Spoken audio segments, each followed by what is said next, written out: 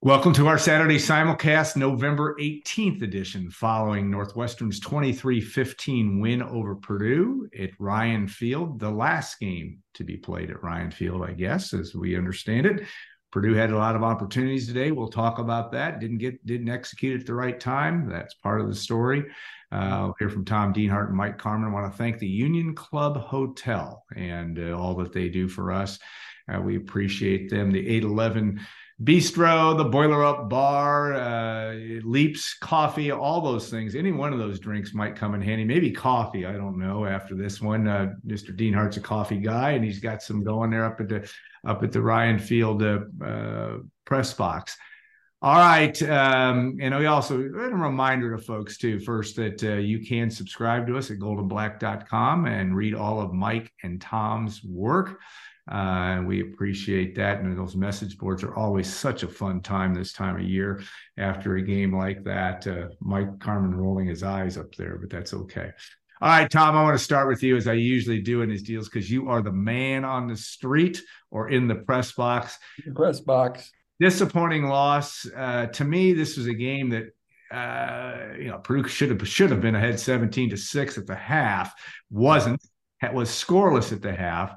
It just seemed like a lot of missed opportunities. Yes, Northwestern certainly capitalized on its opportunities, made the big plays, but Purdue without its quarterbacks, there are a number of storylines. But how did Ryan Walters sum it up, and how do you sum this one up? Yeah, we talked before we started about Ryan's comments, just in the post game, and you had him on the radio show. He was brief. I could sense some frustration here. Very frustrating. Yeah. So, it's been a long year for I'm sure that staff and a lot of those players. And you guys watched the game, just disappointing. This game was begging to be won by Purdue. And my God, how valuable is Hudson Card to this team, right? I mean, last week against essentially the same type of team in Minnesota, they scored 49 points. This week they're shut out at halftime, 6-0, and they struggle to score 15 points. And on it goes. Of course, the big storyline being Hudson Card's absence. And the decision to rotate quarterbacks. We asked Ryan about that in the post game. He just felt each of them sort of brought something different that could help the offense out today. They were hoping, guys, that one would get the hot hand and he would be the guy for the duration of the game. That never happened. But it was interesting. Ryan Brown came in for the last two drives. They sent him back out there for that potentially game-winning drive. So I thought even at halftime, he was my choice. Yeah. I think I sent something out on social media. He just had a little bit more to him as a runner, a little bit more explosion, I think. Neither guy looked like much of a passer today, but I just thought he did a little bit more. He was the guy that engineered both touchdown drives today. So, again, the offensive line had its issues once again. They still ran for 300 yards, but they were compromised up front. It sounded like Musa wasn't even supposed to play. He did. Right. He dressed, but he was supposed to be used on an emergency basis only, but he volunteered himself and played, and they needed him today. Ben Farrell suited up, tried to play, wasn't able to go, and we saw Daniel Johnson get out there and play. So, again, they're doing the best they can up front. But, guys, again, just disappointing to lose a game that was very winnable. I think I've said that 3 or 4 times this year, a game that was very winnable that Purdue was unable to come away with. And just lastly, too, guys, the turnovers and mistakes. A muffed punt. There was a mishandled kickoff down there by Tyrone Tracy. 2 interceptions, 4 fumbles, 2 lost fumbles. Northwestern, by and large, played a pretty clean game until that late interception. And a partridge in a pear tree. Yeah. On that. I mean, it was very much the way. I'll raise my hand as a Saturday evening, not a Monday morning quarterback. Boy, I thought, and it's easy for me to say that Ryan Brown was a clear choice, even in the second half. I was glad they went to him at the very end, but I would like to have seen him earlier. Again, easy thing for me to say. Mike, what were your impressions? Well, there's a lot to unpack from this game. And, initially you don't want to be overly critical based on the situation that they were faced with, but the same problem, and it doesn't really matter who your quarterback is to some degree, but the same problem that has haunted this team all year was short yardage situations. Oh, yeah. And they have not figured that part out yet. And yeah. I like when they were down there. I like the jet sweep to Deion Burke. it didn't work, but I liked the different play call and what they ran on the what they ran on the 2-point conversion. Where was that earlier in the year in short yardage situations? So, that was a big time fail again for this offense. Mm-hmm. And if Ryan wanted to go with the hot hand, you needed to have them throw the ball a little bit more to see who had the hot hand, and they really didn't do that. I mean, Brown had the hot legs, but maybe he wasn't able to get in a rhythm throwing. And they had a lot of success on the ground, and they should have stayed with that, and they did. And they had an opportunity to get out in front of this game and maybe dictate things, but it didn't happen. But they were faced with a tough situation, trying to play two quarterbacks. I wish they would have settled on one after the first half. Yeah.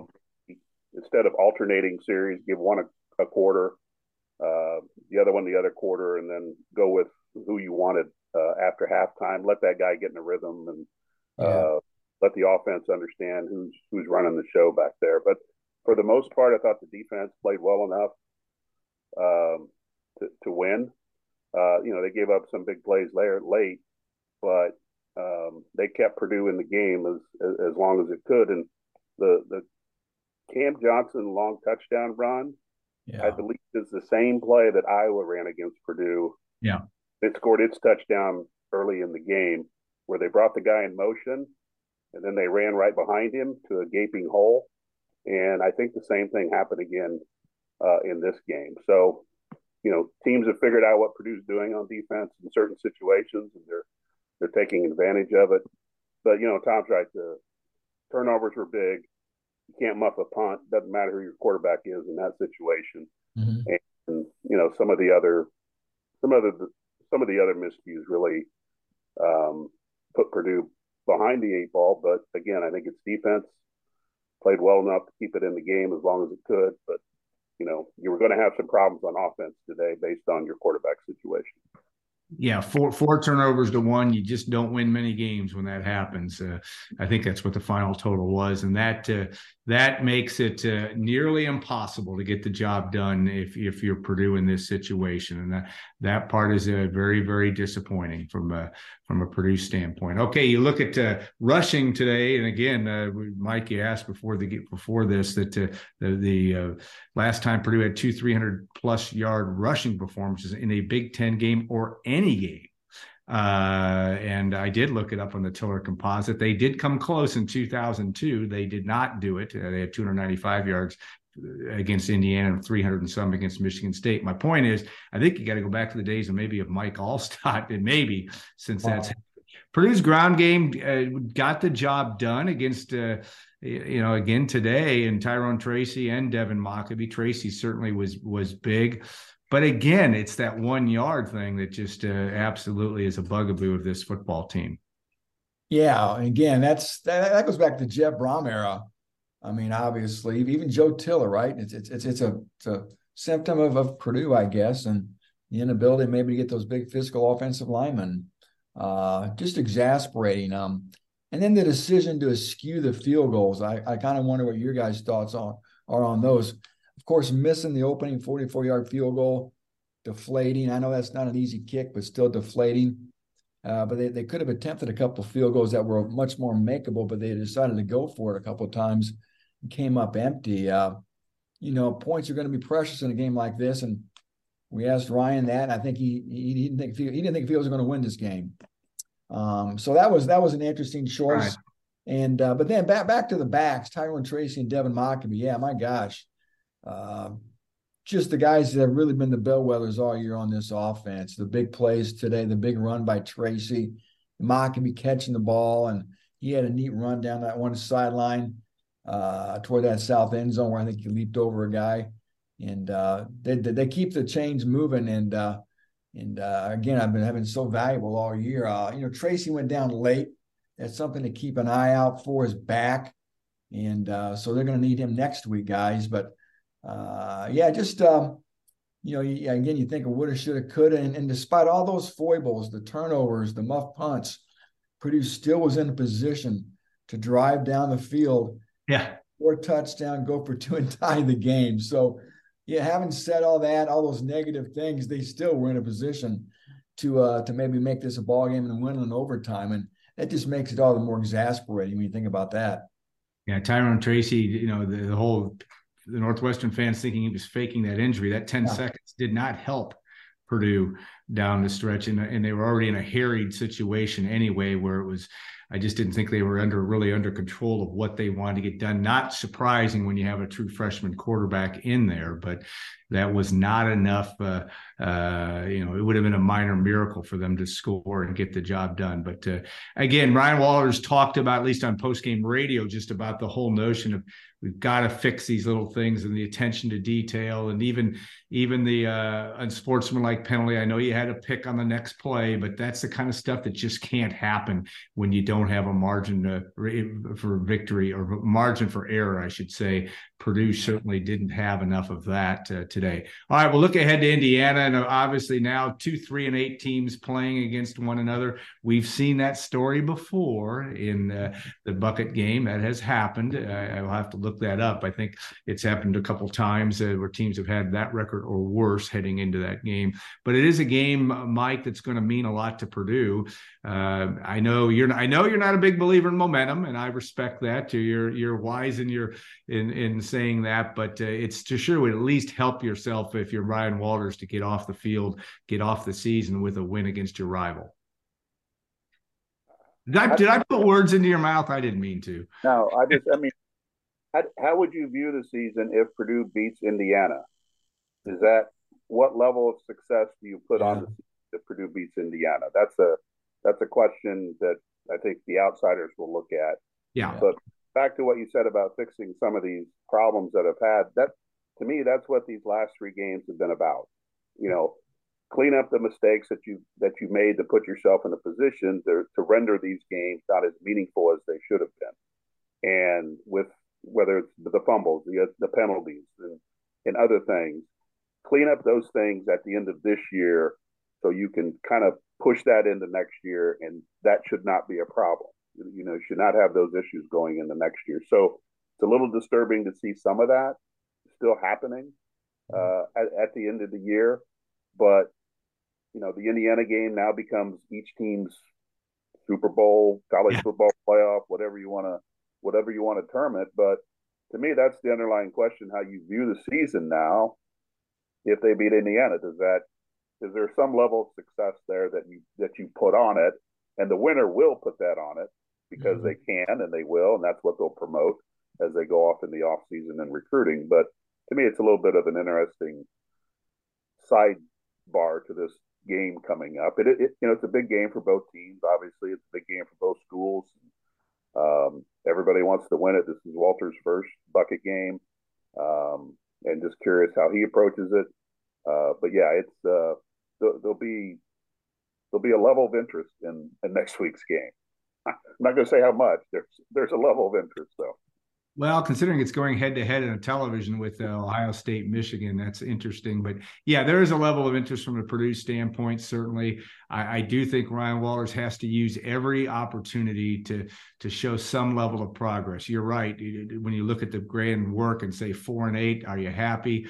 No, that was probably the low end of my expectations, of acceptable expectations. But I guess you could say if you win that game, you win 2 out of your last 3, and you look good doing that. Okay. And he just needs to he's not I don't think he's in danger of losing the locker room, so to speak, but he's got to keep the fan base excited enough. And he has to show, if Hudson Card comes back next week, has a big day, and Purdue stomps Indiana, then you might say, well, they could have beaten Northwestern with Hudson Card. I don't know. I don't know what fans think, but Tom, I'll give you the last chance to sum that and bring this to fruition. Oh, I've been part of many meaningless bucket games. Yes, we have. Yeah, I've seen a lot of 3 and 8 football teams. But yeah, I think it's important for both these coaches, right? I mean, I think you talked about it a little bit, Alan and Mike, for Ryan Walters wanting, you always want to beat your rival. That's going to make your alumni happy to beat the Hoosiers. And then for Tom Allen, right, another tough loss today I saw at home to Michigan State. I think he's safe probably for this year after they beat Wisconsin and gave Penn State a game, and it looks like they run the game today against the Spartans. But he's looking to enhance his approval rating, if you will, in Bloomington, Indiana. So yeah, big game for both those head coaches for different reasons, I guess. And yeah, I guess Mike makes a good point about off-season momentum. I think it probably is something that's media made or something fan made come up. Yeah, fan made. But still, boy, if you're Ryan Walters, you want to be able to keep that bucket in the Kozich football complex. And as you know, Alan, some of these coaches have been fired because they couldn't beat their rival, right? Yeah. So again, it's always good if you're struggling, but if you can still beat your rival, that's going to curry some favor with that fan base always.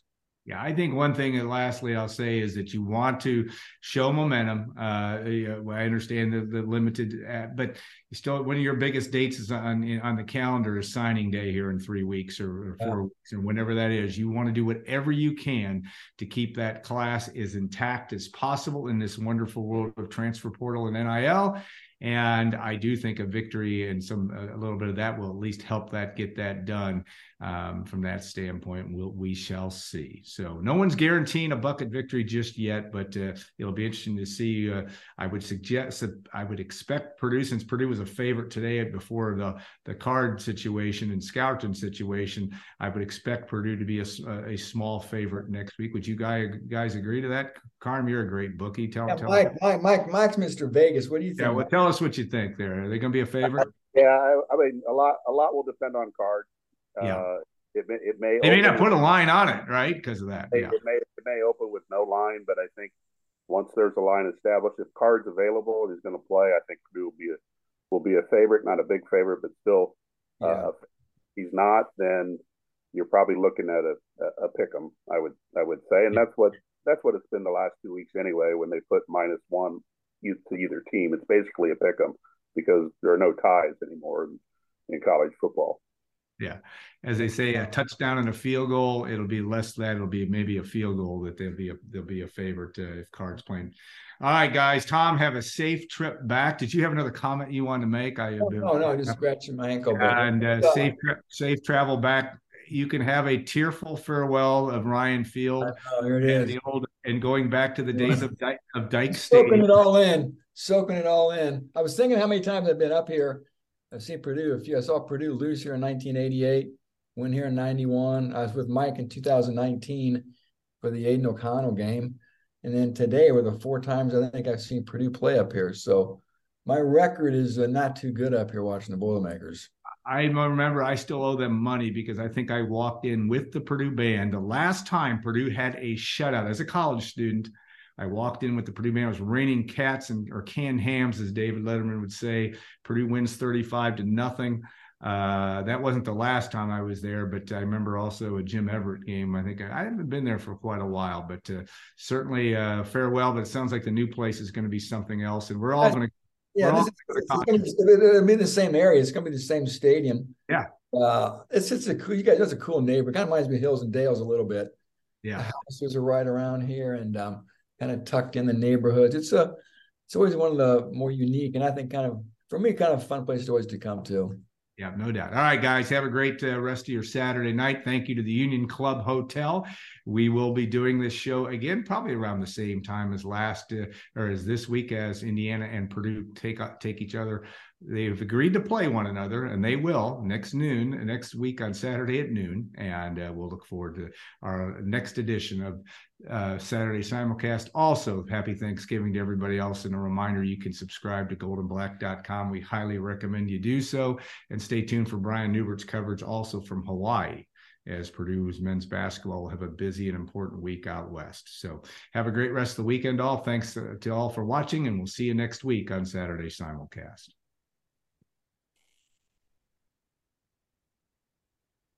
Well, if I can hit stop, I'll stop it.